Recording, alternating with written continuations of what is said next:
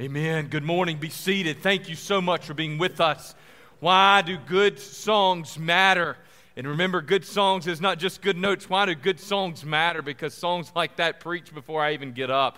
And we celebrate that we worship and praise and serve the risen Lord who has secured for us the victory over death, hell, sin, and the grave. Thank you for being with us on this first Sunday after Easter as we gather and we remember, we celebrate, and we reflect upon the fact that the empty tomb on Easter Sunday secures for us the privilege, the opportunity, and the joy of worshiping the risen Lord every single Sunday of every single year. We celebrate Easter over and over and over again. Thank you for being with us. If you're a guest, I am so thankful that you've decided to join with us and take your time to be with us.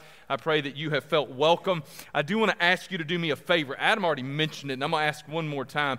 On our website, you can fill out a visitor's card to let us know you were here. But since we're back inside, we got all kind of fun things for you. If you've never filled out a visitor card for us, you can do that on your bulletin. And so we would really appreciate if you'd fill that out for us. If you've never done this, if you're visiting with us the first time or the 30th time, if you've never filled one of these out, would you do that? And on your way out, we've got these orange buckets that we're using to collect offering right now during COVID. And on your way out, if you would drop that in that bucket, just let us have a record of your visit. I'm not going to come knock on your door this afternoon. I got a meeting, so you don't have to worry about that. I just want to drop you a letter in the mail this week and let you know that we appreciated you being here. And if there are ways that we can serve you, that we can minister you, we can care for you, we want to do that. So please take time to do that. This evening, our equipping studies are coming back. It's going to be an abbreviated equipping studies, or concentrate. It's kind of a concentrated equipping studies. It's kind of like that syrup that you buy and you mix it up with something else. It's going to be 4 weeks. It's going to be hard-hitting. I'll be totally honest. We've not done as well as we should have. And when I say we, I mean me, but then I bring everybody else in to make me feel better about it and communicating that. But those do begin tonight. We would love to have you. If you didn't sign up already, you can sign up online. Kevin put together a great page for that this week. You can do that. You can just show up tonight at 6 o'clock and we'll get you in the places where you need to be. I'm going to be honest. It's going to be a little chaotic perhaps when you get here because we're not 100% sure who's going to show up and how many of y'all are going to be here. And so we might end up having to do some acrobatics with some rooms. We think we got it figured out, but we do appreciate you guys trying to be patient with us as we try and do that for the next 4 weeks. All right? Other things are in your announcements. Please pay attention to those.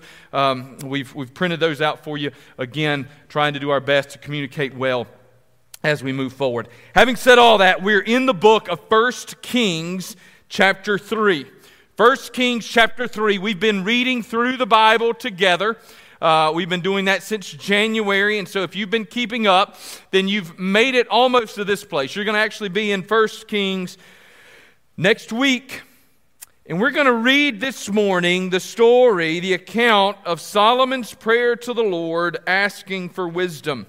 So 1 Kings chapter 3, beginning in verse 4.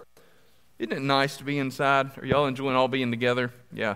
We'll have some more chairs out for you next week. Y'all kind of crammed in here, but we will spread those out and try to make as much space. And how nice was it for us to see all of our children go out together this morning. God's blessed us with a lot of good things. While you're turning, I just want to remind you that we are very blessed to be a church that is multi-generational. And I'm so grateful that we can look up on our stage and we can see teenagers playing and we can see senior adults playing and singing. And hey, if you have the ability to play an instrument, if you would like to have the ability to play an instrument, if you think you might be able to sing, or somewhere deep inside there's this passion to sing, but you're not sure you can, y'all call Kevin or send him an email. We'll pull it out of you. It's going to be amazing, right? He's going to reach in there and pull things out of you didn't know existed. So we'd love to have you there. All right, stand with me in honor of God's word. 1 Kings chapter 3, beginning in verse 4. We're going to read all the way through verse 14. And the king went to Gibeon to sacrifice there, for that was the great high place. Solomon used to offer 1,000 burnt offerings on that altar. At Gibeon the Lord appeared to Solomon in a dream by night. And God said, "Ask what I shall give you." And Solomon said, "You have shown great and steadfast love to your servant David my father, because he walked before you in faithfulness, in righteousness, and in uprightness of heart toward you. And you have kept for him this great and steadfast love, and have given him a son to sit on his throne this day. And now, O Lord my God, You have made your servant king in place of David my father, although I am but a little child. I do not know how to go out or come in, and your servant is in the midst of your people, whom you have chosen, a great people, too many to be numbered or counted for multitude.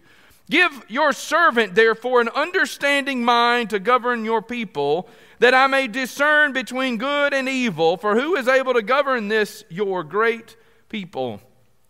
It pleased the Lord that Solomon had asked this, and God said to him, because you have asked this, and have not asked for yourself long life or riches or the life of your enemies, but have asked for yourself understanding to discern what is right, behold, I now do according to your word. Behold, I give you a wise and discerning mind, so that none like you has been before you, and none like you shall arise after you.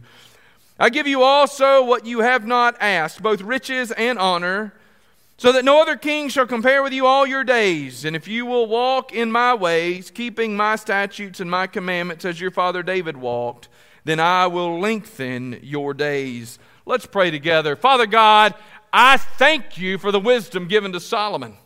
I thank you for the wisdom that, Lord God, your word passes on to us. And as we consider this word this morning, I pray you would give us wise and discerning hearts, not only in this day, but, Lord God, in all the days to come. May you be glorified, honored, and praised through the proclamation of your word, Lord God. Would you do more through this than we could ever imagine? And certainly, Lord God, would you do more than this feeble man can accomplish? We pray these things in the name of Jesus and the power of his Holy Spirit. Amen.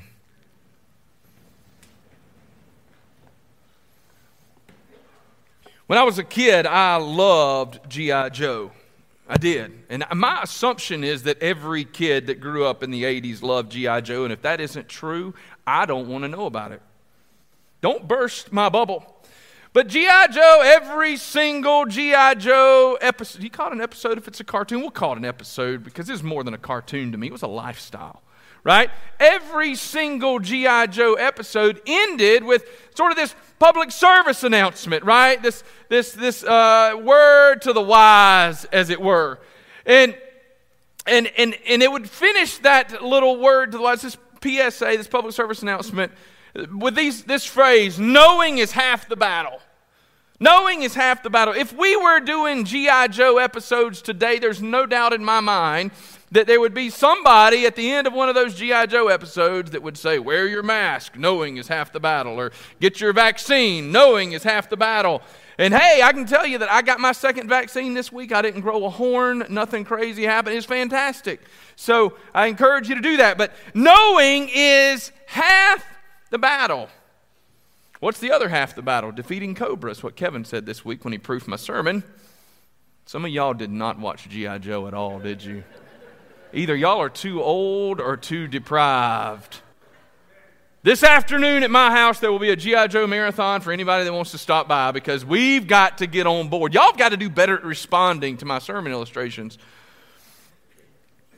But if knowing is half the battle, what's the other half?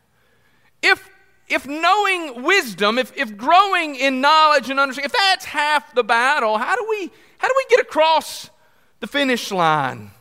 This morning, that's what I want us to wrestle with a little bit. How can I be wise? Not how can I be smart.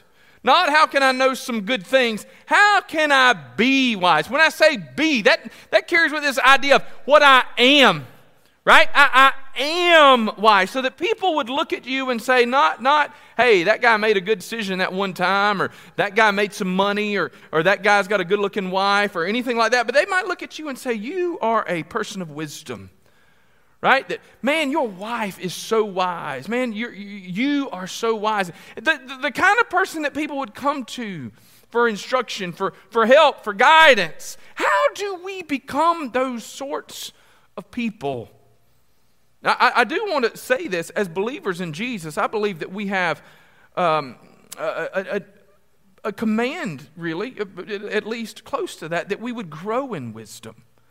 We should be more wise with, if not each passing day, at least each passing year. But how do we get there? If knowing's only half the battle, what's the second part? Now, Solomon is an interesting case study in wisdom. Because what we're going to see, now generally what we want to avoid doing is something sort of what I'm going to do with this sermon today, which is to sort of use your text as a springboard to go somewhere else. And to some degree this morning, we're going to do something very different from what I would normally do in a sermon, because we're going to begin with this place where Solomon asks for wisdom, and then we're going to explore the ways that some other passages in the Bible teach us to grow in wisdom, but also we're going to make it to a place where we realize that even though Solomon was given this gift of wisdom from the Lord, Solomon didn't finish his days living as a man of wisdom. Solomon didn't finish his days committed to the Lord. And that's going to be because Solomon got a great gift from the Lord, but Solomon didn't finish the drill, as it were. So how can we be wise? I mean, I'm really asking you, how can you be better than Solomon? You say, is that possible? And I'm here to tell you, I believe that it is. First of all, you're going to start at the beginning. Now, Solomon began in a good place, right? The Bible says that Solomon is offering these sacrifices to the Lord in the high place. Now, understand that this was not a bad thing. The temple was not yet built. This was a common practice. They would go and they would offer sacrifices there until such time. Now, Solomon is going to oversee the building of the temple. And once the temple is built, then all the sacrifices are going to move to that place. But prior to that, there are other places the sacrifices were offered. And so the Bible teaches us that Solomon went to Gibeon, and there he offered this massive sacrifice before the Lord. This is Solomon's regular practice. Solomon is a man who apparently fears the Lord, because the Bible says that the Lord appears to Solomon and says, Solomon, what do you want? And Solomon doesn't say, make me healthy, wealthy, and well, I guess he does say wise, but he doesn't say, give me health and wealth.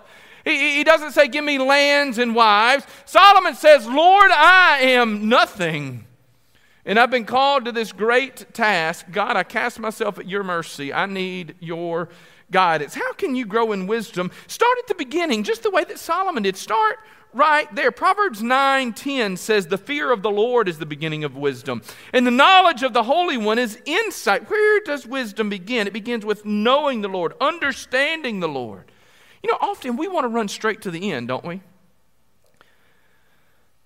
I've told you guys, and y'all are going to get tired of hearing it, but I'm trying to learn to play the guitar. And it's painful. Y'all are probably never going to hear me play the guitar unless you happen to swing by my office one day when I'm practicing. I do it in private so that nobody can have to suffer through all of those things. But you know, I want to play the guitar well. I want to be able to. I want to pick up that acoustic and sound like James Taylor. I do. You know, I don't know if you guys watched the Super Bowl this year, but the halftime show was horrible. We turned it off. I mean, we're not putting ourselves through that. Instead, what we did as good parents is we sat, at least the older two, I don't know where the little ones were, we sat the older two down in front of an iPad, and we pulled up the halftime show when Prince did the halftime show. Do y'all remember that in the rain? Do y'all remember Prince playing Purple Rain in the rain? And I said, that's what I want to be. I want to play that guitar like that. I watched Prince play a George Harrison tribute, and he played that thing, and his guitar, I think his guitar actually wept as he played. And he finished it, and have y'all seen this? And what does he do? He plays, and and it's all carefully orchestrated. He's got some guy that catches him. I need y'all to do this when I'm preaching. Somebody stands at the stage like this, and he lays all the way back, and he's playing the whole time, and they catch him. It's like the ultimate mosh pit experience. And then this dude just sets him straight back up. Now, Prince is like 5'4", 127 pounds or something. It's a little bit easier. Y'all gonna need two of y'all to do that for me, at least. But I can't do that. Do y'all understand? Like y'all remember those power chords from the 80s, like the 70s and the 80s? Deep Purple starts off Smoke on the Water, and it's I can't do that. I want to, right? Kevin says I can. You know I can't. You're lying in front of all these people. I want to be able to do it. I told Angela, I was laying in bed last night, I'm reading a book about guitars because I'm consumed with this. I'm obsessed. That might be the word. And so I'm reading a book about the history of guitars, and such a dork. But it's on my Kindle, so I can read it in bed with the lights off. It's a beautiful thing, and I'm laying there, and I roll over to Angela. I say, Angela, honey. And she says, yes, dear. I said, I think I need an electric guitar as well, so that I can plug it into an amp in the den and really, really own this. I got like this grunt in silence. I don't know what that means. I think it meant yes. So I'm saving my money. I'm not there. right? And I'm 40 years old when I start learning to play the guitar. I probably won't get there, which I might. I mean, Jimi Hendrix died at 27. Y'all understand that? He achieved that level. I mean, Jimi Hendrix played the Star Spangled Banner at like 27 years old or 26. Maybe I can get there. If Jimmy could get there, I can get there. Probably not, right? It's probably not going to happen. Probably don't have enough time. But I know this much. I know that with the guitar, anything else, I've got this goal of where I might want to be. And somewhere in our brains, I guess it's our pride, our arrogance. We tend to believe that we can just skip right over the starting line and make it all the way to the finish. Well, I just ran completely out of the picture. We're trying to figure out all this new TV technology with us indoors. But we want to be able to do this, and I want to get to the finish, and I do, right? I want to be there. But the reality is that I got to start somewhere. When I decided I wanted to play guitar, I started shopping for a guitar. I was going to buy a guitar so I could play the guitar. And I sat down with Kevin. I said, Kevin, you know, you got this clause in your work contract. It's not the right word. In your whatever you call it, you got this clause that says other duties as assigned by senior pastor. Kevin, I'm the senior pastor. You're our worship leader, and one of your other duties is to help me learn to play the guitar. I said, so I want to buy a guitar. And he looked at me, he said, you're going to go buy a guitar? I said, I want to buy a guitar. He says, maybe before you go buy a guitar, you should actually pick up a guitar and try to play a guitar for a little while and see if, you know, this is a wise investment in your money. And so he's like, I got this one here that literally Adam had glued back together. You can try this one and see if it works. And so I started playing. I said, man, I want to play this. He says, here's where you're going to start. If you can play these 3 chords, and if you can learn these 3 chords, then you can come back to me and I'll actually help you do something else. But until you do this, I'm not doing anything. I said, man, I'm your boss. I didn't say anything. I just said, yes, sir, and I walked away. Because I had to start somewhere, you understand it? And I wasn't running yet, y'all. I wasn't even crawling. When it comes to us growing in wisdom, man, we want to get all the way to like King Solomon writing the Proverbs. I want to be that wise old grandma that's giving out all of these axioms. But we got to start at the starting place. And the place where we begin, according to God's word, is with the fear of the Lord. Now remember, when the Bible says fear of the Lord, this is not like I'm afraid that God's going to beat me. This is this reverent fear, this love relationship, this appropriate love relationship with the Lord, that I humble myself before this one who is greater than me. This is where wisdom begins. You don't begin with being able to do all the things. You begin with, Lord, I don't know anything. That's where wisdom begins. God, I have this thing in front of me, and Lord, you are great, and I am not. Start at the beginning. And can I just give you a side note? Don't be embarrassed to start at the beginning. This is hopefully my last guitar story for the day, but I will tell you the truth. Like the hardest thing for me to overcome, and I've only been at this for like 2 months now, so it's not like I'm good at it. But the hardest thing for me to overcome in the first 2 weeks that I was trying, I was so incredibly embarrassed about what I was doing. I didn't. Kevin said, here's a pick. I said, man, I don't want to pick. I don't want anybody to hear what I'm doing. Like, I just need it to be quiet so nobody can hear. But listen, everybody has to start somewhere. And it's okay to start wherever you are. And when it comes to wisdom, start where you are. It's okay to start at the beginning. Man, I celebrate that. Come on, we love you. Lord God, here I am trying my best to love you, live for you, and honor you. God, I don't know what in the world I'm doing, but Lord, here I am. So God, if you can take this mess and do something with it, Lord, here it is. The fear of the Lord is the beginning of wisdom. And the minute that you get that you understand that, you're okay. This is where Solomon was. Solomon goes to the Lord and he offers these sacrifices. And the Lord says, Solomon, there's this great opportunity in front of you. What would you ask of me? Solomon says, Lord God, I am nothing. You have everything. Start at the beginning. The second thing this morning is to be reasonable. Do you want to be wise? In addition to starting in the right place, you need to focus on remaining pliable, reasonable, being a good listener. Now, you say, really? Interestingly, the Bible says that. James 3:17, but the wisdom from above is first pure, then peaceable, gentle, open to reason, full of mercy and good fruits, impartial and sincere. Wise people are good listeners, and they are open to reason. Take a deep breath, because I'm going to say something that might be hard for some of you to hear. This is why I doubt most of our politicians are wise at all. This is why I doubt most of our news media is wise at all. Because they spend their whole time shouting and screaming, and they never take a breath to listen. Now, this is where I go to dabbling even further. Let me encourage you. Folks, I believe the only hope for sanity in our country today is for the Church of Jesus Christ to assert her rightful place. And her rightful place is not one of pride and power, but one of weakness and humility. And for the Church of Jesus Christ to become the kind of people who vote for people that act like Jesus. Think about that. Because wisdom is not in shouting and screaming and name-calling. It's peaceable, open to reason.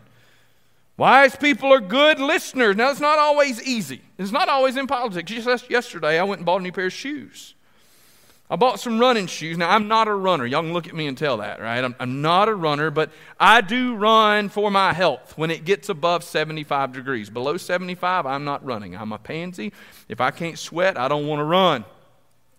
But it gets above 75, and I like to run. And that run for me usually is 2.5 miles. Rarely is it more than 3. Every once in a while, Angela has these crazy ideas. She says, hey, we should run a 5K as a family. And I go, oh, yeah, that'd be great. So then I run 3.1 miles exactly. I stop at the finish line, then I'm good until the next time she makes me do it. But I went and I bought a pair of running shoes. But I've had some pretty significant pain in one of my heels. And so I actually went to a running store. And I said, hey, I'm here to buy a pair of shoes. And this sweet lady said, what shoes do you want? I said, I think I want those. Those are the ones I've been wearing. And she takes me over and she shows me the shoes I've been wearing. And then she started asking me some questions. And she said, well, I'll get those for you. I said, is this what I really need? And she looked at me for a minute. And she said, well, I mean, if this is what you want. I said, no, is this what I need? She said, well, you know, I have to gauge my customers a little bit because not everybody's actually open to me giving encouragement. I said, look, lady, I said, I don't know what I'm doing. You look at me. I'm not a runner. You know what you're doing. Can you help me? She said, if you want to be helped, I can help you. She said, but you'd be amazed at how often people come in here and they don't actually want my help. She said, you'd be amazed how often people cuss at me when I try to help them buy shoes. Well, I thought that was the craziest thing in the world. Now, I'm 40 years old, and I've been wearing the same shoe size for at least 20 years, and then this lady, she took all these different measurements of my feet. I walked on this little thing, and it measured my pressures here, and I stood on this thing, and it made this 3D image of my feet. Some of y'all been there, I know it. I'm impressed by things that don't impress y'all at all. That's fine. But she did all this, and she looks at me, and she says, what's your name? I said, Craig. She said, Craig, I think what you need is this. I said, excuse me? She said, you're measuring. I think you need a wide. I said, I don't have wide feet. I don't. What? And you might need a half size bigger. I said, lady, I've been wearing this same shoe for 25 years. I've been the same shoe size. You're telling me I'm wrong? I didn't say all that, but I wanted to because somewhere inside of me, this reaction rose up to this lady correcting me. The more we talked, I felt bad because I was there for so long. I don't select things. Well, I have this bad habit of overanalyzing everything. And so she brings out all these shoes and all this stuff, and I'm trying to make all these decisions, and the whole time, I just don't want to hear what she's saying over something as stupid as my shoe. Like any of y'all even know what size my shoes are. And see, this is where wisdom comes in. Wisdom is open to reason. My flesh said, lady, don't tell me what to do over something as dumb as my shoes. And if we can get impassioned over shoes, how much more things that really matter in the world? But the Bible says, wisdom from above is first pure, then peaceable, gentle, open to reason, full of mercy and good fruits, impartial and sincere. Impartial and sincere. What is impartial and sincere? What is impartiality? How is it beneficial in our society? How can someone be impartial and be faithful? Some of it lies in a commitment to dispassionate dialogue. As Christians, we need to be experts in dispassionate dialogue. We need to be the kind of people who can have hard conversations in soft voices. We need to be the kind of people that can listen before we speak. Now, keep in mind, I'm the loudest human on the planet. That's not true. There was actually a pastor here before me that was multiple times louder than me, but beside him, I'm about as loud as it gets. I get it. I'm not always the best listener.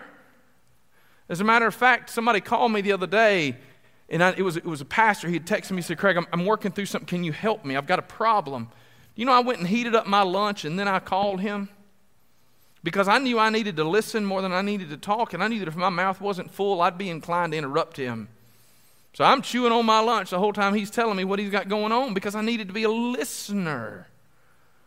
The Bible says that wise people are listeners. As believers, we're committed to truth.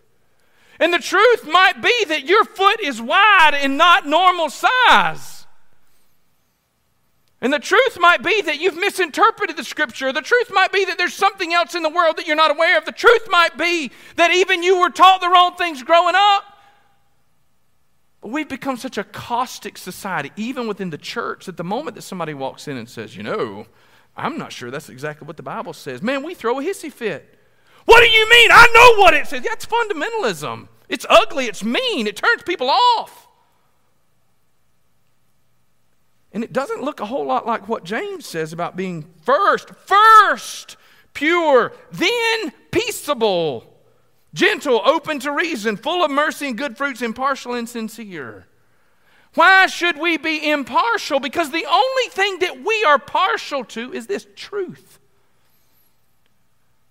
And when I am impartial, and when I am sincere and peaceable and humble, when I'm living with wisdom, I'm open to the reality that somebody else may have an understanding of something better than my own. I'm even open to the reality that I might misunderstand something. When somebody walks into me and they say, hey, I've been reading the Bible and I think it says this. Well, that's not what I've been taught to believe my whole life. Well, I've got a couple of opportunities there. I can either jump up and down and scream and yell and tell them how crazy and dumb and unfaithful they are, or I can take a minute and I can listen. And I can hear them. And then I can run back to the Word of God. And I can go to the Holy Spirit and say, pray, Lord God, give me wisdom and understanding. And somebody says, I've come to believe that what the Bible says about Solomon isn't true, that he just didn't have all these things, perhaps. And you go to him and you say, okay, please explain to me how you arrived at that position. And they say, well, I arrived at that position because I watched this Discovery Channel documentary and it said this. Okay? And then we can go, aha, those evil liberals in the Discovery Channel that don't know anything about you. Or we can go, well, and that's one perspective, but what about these verses that say this? And I can be peaceful and reasonable. Perhaps somebody comes to you and they say, you know what, I've been studying the book of Revelation, and I grew up my whole life with all these charts. My church had all these charts, but the more I read the book of Revelation, I'm not sure that I've understood the book of Revelation properly. And the more I read it, the more I believe that this might be a reality. Again, we can jump up and down and scream and go, I caught you. You're a secret liberal that's snuck into our church to take us away from the gospel. Or we can go, well, show me how you arrived at that place. Folks, let me just, if I read God's word right, and if I read Jesus correctly, he was not nearly as argumentative as our culture is, and even as we are within the local church oftentimes. He was not nearly even as argumentative sometimes as Craig Thompson is tempted to be. And then I go to James. And what's James all about? Now, you've heard the word. James says, now I'm going to teach you how to put it into action. Here's how we're going to practice it. Be reasonable. As believers, we're committed to truth. And if someone has an argument, we listen to it, because if it is true, we cling to it. Right? We cling to it. Because we believe that all truth is God's truth. Every single word is God's truth. So we're open, we're reasonable, we're listeners, we're gentle. And can I say this? Even when we're right. Okay? So we're right, whatever that right is about. Somebody says, I don't believe Jesus actually rose from the grave. Again, we can kick the door in and scream about how wrong they are. And a good chance they'll come back to church next week and go, boy, thank you so much for beating me up with that truth. I can't wait to get more about Jesus. That ain't going to happen, right? Like a lot of times when people come and they say, I don't believe that Jesus ever actually existed. Look, they've not actually wrestled with the truth at that point. Jesus is the most historically attestable figure in the ancient world, period. But we've got wisdom means that we are peaceable, gentle in our response. Jesus met this woman at the well. You might have heard the story. John chapter 4, y'all remember that? Jesus meets this woman at the well. This woman is a woman with a terrible reputation. And she earned it, okay? Like, we should be honest, she earned it. And it's possible it wasn't all her fault. We don't know. I mean, this could be a woman who was a victim of what we would today call sex trafficking. We don't know. That's all conjecture. But this is a woman who has a bad reputation because she's lived with a whole bunch of people. She's been around. No woman wants her husband to be seen with that woman. And Jesus meets her. And Jesus speaks the truth to her. But he does it with gentleness. We've got to be gentle people. Rarely is the situation going to call for us to be anything other than gentle. And when it does, at least if we take Jesus as the picture, when it does, 9 times out of 10, that lack of gentleness is shown towards whom? Towards the religious people around him. Jesus isn't speaking to the outsider, he's speaking to the insiders. When Paul gets real testy, he's speaking to the insiders. And when James writes the book of James, which is pretty strong and tough stuff to chew up, he's writing to the people in the church. So those people outside the church that are held captive by the evil one, captive to their sin, and we go to them. We speak to them the truth, but we speak it reasonably. We speak it with peace and gentleness, kindness. How can I be wise? Start at the beginning. Fear the Lord. Be reasonable. Now, Solomon was apparently reasonable at this point. Let's not miss that. I want to come back to where we were. Lord, I don't know what I'm doing. It's pretty reasonable, isn't it?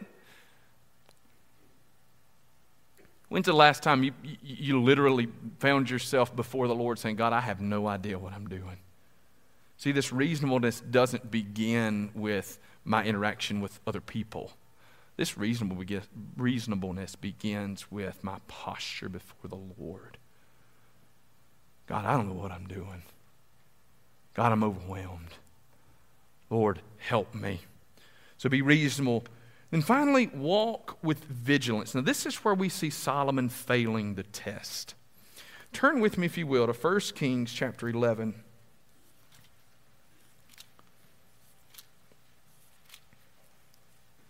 And I'm going to read to you verses 1 through 8. I'll let you turn there. Now, King Solomon loved many foreign women, along with the daughter of Pharaoh, Moabite, Ammonite, Edomite, Sidonian, and Hittite women from the nations concerning which the Lord had said to the people of Israel, you shall not enter into marriage with them, neither shall they with you, for surely they will turn away your heart after their gods. Solomon clung to these in love. He had 700 wives who were princesses and 300 concubines, and his wives turned away his heart. For when Solomon was old, his wives turned away his heart after other gods, and his heart was not wholly true to the Lord his God, as was the heart of David his father. For Solomon went after Ashtaroth, the goddess of the Sidonians, and after Milcom, the abomination of the Ammonites. So Solomon did what was evil in the sight of the Lord, and did not wholly follow the Lord as David his father had done. Then Solomon built a high place for Shamash, the abomination of Moab, and for Molech, the abomination of the Ammonites, on the mountain east of Jerusalem. And so he did for all his foreign wives, who made offerings and sacrifices to their gods. This is where Solomon fails the test. What Solomon's life teaches us is that one can be endowed with great gifts of wisdom. One can start strong, but unless one walks with vigilance, wisdom will fall by the wayside. Solomon began with great prominence. With great promise. Israel is unified, there's peace and prosperity, but later in his life, when we find ourselves in 1 Kings chapter 11, verses 1 through 8, Solomon began with this great wisdom, but he turned from the wisdom of the Lord to his own ideas and his own understanding. Now, maybe he didn't start out to turn from the Lord. Most people don't, right? Most people don't open up like a notebook one day and just go, boom, today I'm following Jesus, and tomorrow I'm chasing after Molech. Right? I'm gonna walk away from my Christian commitments, and tomorrow I'm walking towards paganism. And nobody does that. Instead, these are small steps, and usually they're what we would almost term innocent. Maybe Solomon did what many of us have done. Just this once I'll transgress the Lord's commandment. Just this once. Won't be a big deal. Maybe he was a little more bold. Maybe he convinced himself that there was just, I know God said that, but God didn't understand this. Side note, the writer of Hebrews teaches us that Jesus experienced all the temptations that we've experienced, yet was without sin. I've been reading a little book called Gentle and Lowly by a guy named, I believe, Gavin Ortland. One of the cool things in that book is he shows how the fact that Jesus resisted sin in the face of all those temptations means that Jesus actually suffered more than we did. Because we actually ease our suffering when we give in to the sin. Jesus never gave in. He suffered more than you and I have. Not just on the cross. Before he ever got there, he suffered. Because he was tempted and tried just as we are, yet without sin. Solomon experienced these temptations, but he didn't suffer. Instead, Solomon indulged himself. There's a difference between wrestling with sin and welcoming sin. I share that with folks, especially people that are wrestling with addictions. Many people wrestle with their addictions. There's one thing to wrestle, there's another thing to welcome them, to feed them. We've got to starve those things and feed the spirit. We've got to starve the flesh. We don't know exactly how it all went down with Solomon. Maybe it began as a political statement, right? We were talking about government officials earlier. Well, Solomon's the king. He goes, well, I heard, side note, I had somebody say this to me one time. Don't ever say this to me because I'll struggle with this whole gentleness thing, right? He said, well, Craig, you got to understand, like, there's one kind of Christianity, but then as a politician, there's a different kind of Christianity. I was seated when it happened, and I arose. I was levitating just a moment. I was like, whoa, and then I tried to catch some of the words, but I didn't do so. Don't ever say that, right? Well, because of my position, my Christianity looks different. Jesus had a pretty significant position, and yet his faith looked pretty solid. But maybe Solomon made that argument. Well, as the king, I can't be expected to live like all the other people. I mean, I've got to keep up appearances. I mean, Pharaoh is trying to forge an alliance here, and all I got to do is marry his good-looking daughter, and if I'll just do that, and maybe, who knows what the dowry's worth, and, listen, we're just Israel. We're trying to establish ourselves here. We're the upstart. I mean, we're just 2 kings into this whole kingdom thing. Hadn't been that long since Moses was leading us out. And now Pharaoh's like, hey, I want to have a treaty. And Solomon's like, yeah, that's right. We're equals, me and Pharaoh. So I'm going to marry his daughter. And the Lord will understand, because this is a unique circumstance. Then the king of, the Ammonites maybe, or the Moabites, or whomever, one of the princes there, I got a daughter, and, Solomon, you got a lot of money, you got all these horses, and I got some horses, and you know what, there's a lot of trade opportunities here, and, Solomon, you got a good thing going, we got a good thing going. I tell you what, if you'll marry one of my daughters, then we can really solidify this. And Solomon, that sounds like a good plan. Next thing you know, Solomon has 700 wives.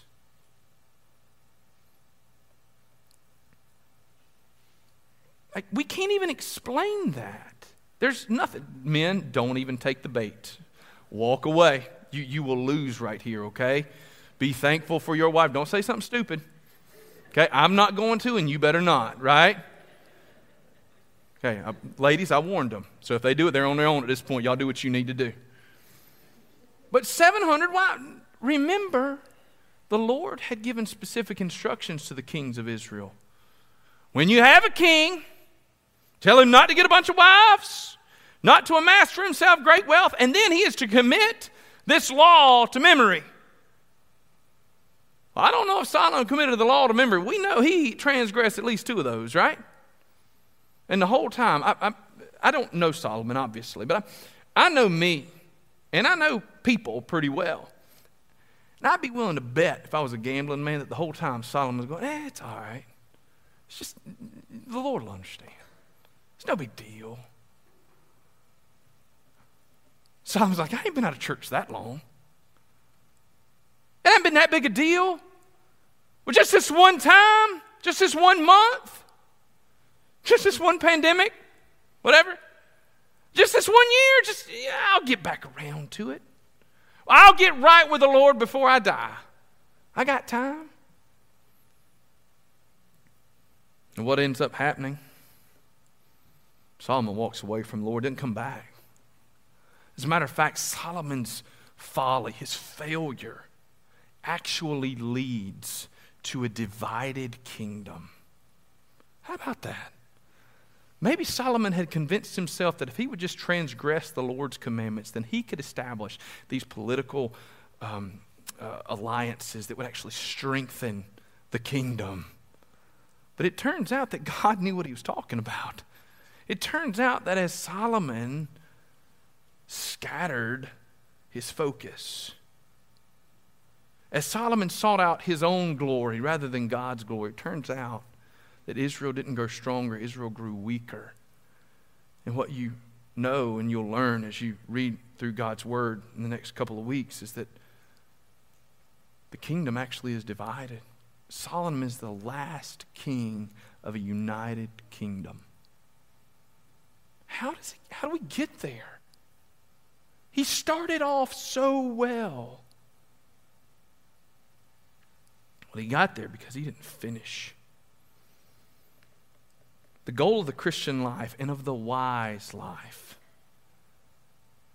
is to finish. It's not always to win, it's to finish. I had a friend who ran a marathon once. His goal, finish. He didn't set a time. Just keep running. Do you want to be wise? If you're a follower of Jesus, you really don't have an option. The Bible says that we are to grow in discernment and wisdom. So when I ask you that, what I mean is this: do you want to be obedient to the Lord?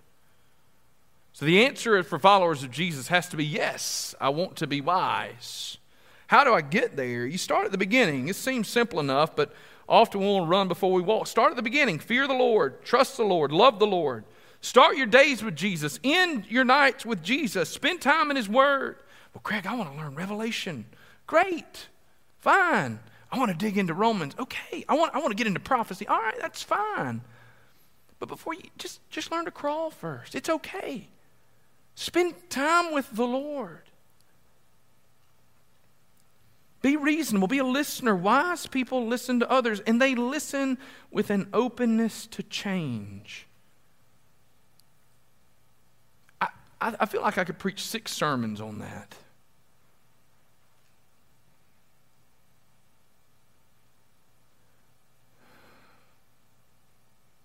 As evangelical Christians, as followers of Jesus, folks, we have to re-adopt a posture of humility, openness, reasonableness.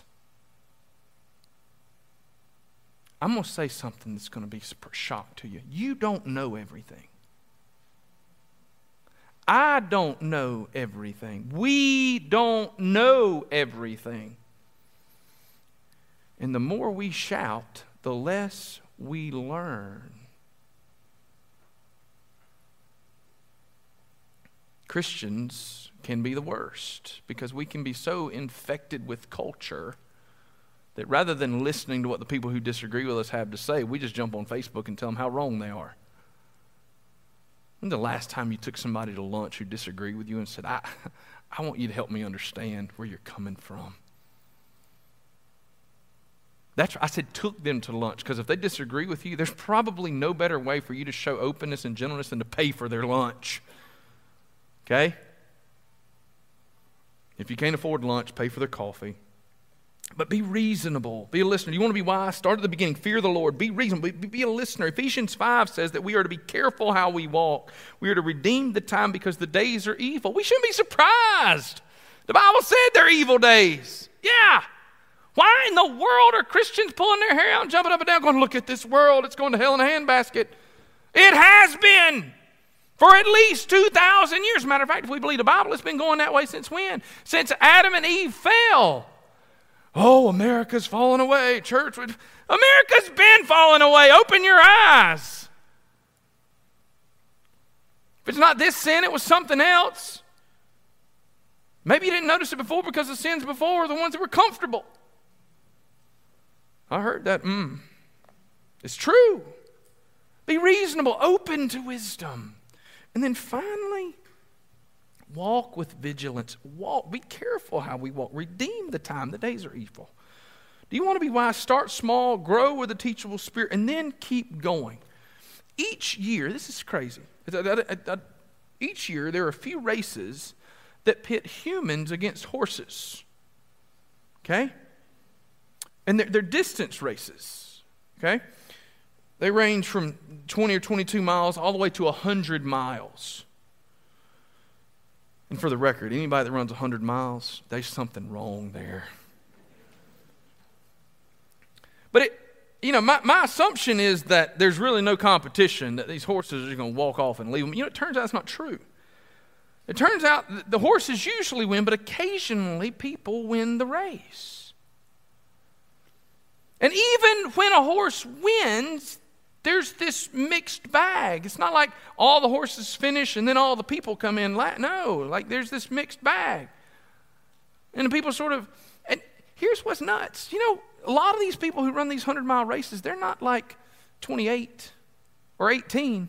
They're like 45, 50. Old, real old, All these ultra marathoners they're like, for athletes' consideration, they're old. Got a guy I know a little bit. He ran an ultra marathon. He's 30, 31 years old. He was the youngest guy in the race. Because it turns out that running these ultra marathons is less to do with your body and more to do with your mind. It turns out, so the guy that looked into this is a Harvard professor named Daniel Lieberman. And he studied this phenomenon related to the horses and the humans racing one another. And he has this theory. And his theory is that humans can sometimes beat the horse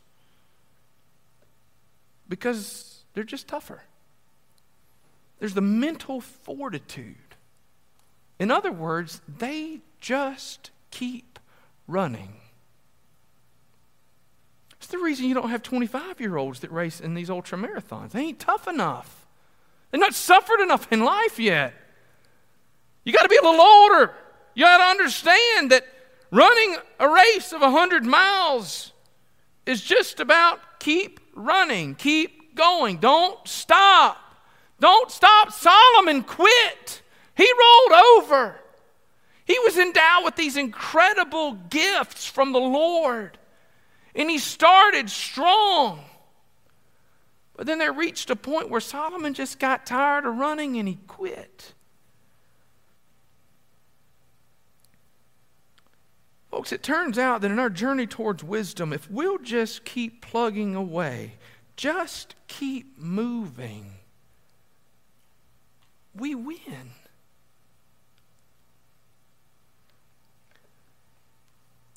It's not always easy. People finish these 100-mile races bloodied and bruised, blistered. I mean, all the horrible things you might could imagine would happen to your feet. And it happens. Frostbite. They just keep going. In the Christian life, if you'll just keep going, you win. Because the race is not to the swift, but you ready? To the faithful. Solomon looked around at the opportunities and said, this isn't going to work. I need to chase after my own way. Turns out, knowing is only half the battle. The other half has nothing to do with G.I. Joe. Knowing is half. Matter of fact, some psychological research says that knowing is even less than half the battle. Because it turns out that if something is $19.99 or it's $20, even though you know that $20 and $19.99 is basically the same thing, there's something like an 80% chance that you're more likely to buy the $19.99 thing than you would even consider the $20 thing, because it turns out knowing is maybe not even half, maybe only like 20% of the battle. The rest of it is just to keep going, to keep trusting, to keep moving. Solomon had this experience, and the Lord said, what can I give you? And Solomon says, I want wisdom. But Solomon was unwilling to then run the race with endurance. Folks, as the people of Christ, in a world that's lost and dying and going to hell, we've got to be characterized as people of wisdom. Not worldly wisdom, biblical wisdom. It begins with the fear of the Lord. Right? It continues with our commitment to walking with reasonableness and openness. But folks, we finish it by doing what? Just keep going. So here's my challenge for you today. Let's call it an invitation. It's not really a challenge. Will you just keep moving? Will you just keep moving? We're going to sing Amazing Grace in just a minute. Amazing Grace, my chains are gone. Right? Will you just keep moving? When everything seems to work against you, will you just take another step? See, there's this thing about faith that the Lord's waiting for us at the next step. He's right there. Take that step. He's there. Is it hard right now? Take the step. Is it tempting to do something else? Take the step. Do you want to give in and be angry with the people that tell you you're wrong? Take the step. Do you want to look like the world? Take the step. Will you take it even if it's hard? And then, how about this? If you're here today and you don't know the Lord Jesus Christ as your Savior, would you take the step toward Him today? If maybe all of your flesh says no, would you today consider taking a step toward Jesus that says, I don't know what this life in Christ looks like 100%, but I know that I want it. Would you take the step today? Would you step toward Jesus? Here's my promise and His promise. He will not turn you away. Will you take one step today, and then another step tomorrow, and another step? And if you can't step, will you crawl? And if you can't crawl, will you just look? There's nothing like the look of our children. I'm done right here. There's nothing like the look of our children when they need us, is there? How many parents have ever turned away their child when they just looked? Daddy, when they couldn't crawl, they couldn't walk, they just needed you. If you can't step, if you can't crawl today, would you look to Jesus? He will meet you there. We're going to stand in a minute and we're going to sing. I'll be standing right over here. I'd love to pray with you. I'd love to help you take that next step toward Christ. Perhaps you'd like to come right here. Maybe the step you need to make today is a step right up here on your knees before the Lord and say, Lord God, I need to be that wise person. It might be that for some of you, the step that you'll make today is to stand and to sing, my chains are gone, I've been set free. My God, my Savior has ransomed me. Whatever step you have, would you step? Jesus is waiting to catch you today. Stand with me as we pray. Father God, I pray that you would draw people to yourself. Lord God, give us courage when we don't have it. Give us faith when we don't have it. Help us to take that step. To crawl, that crawl, Lord God, is to look. And to trust that when we do, our Savior will pick us up.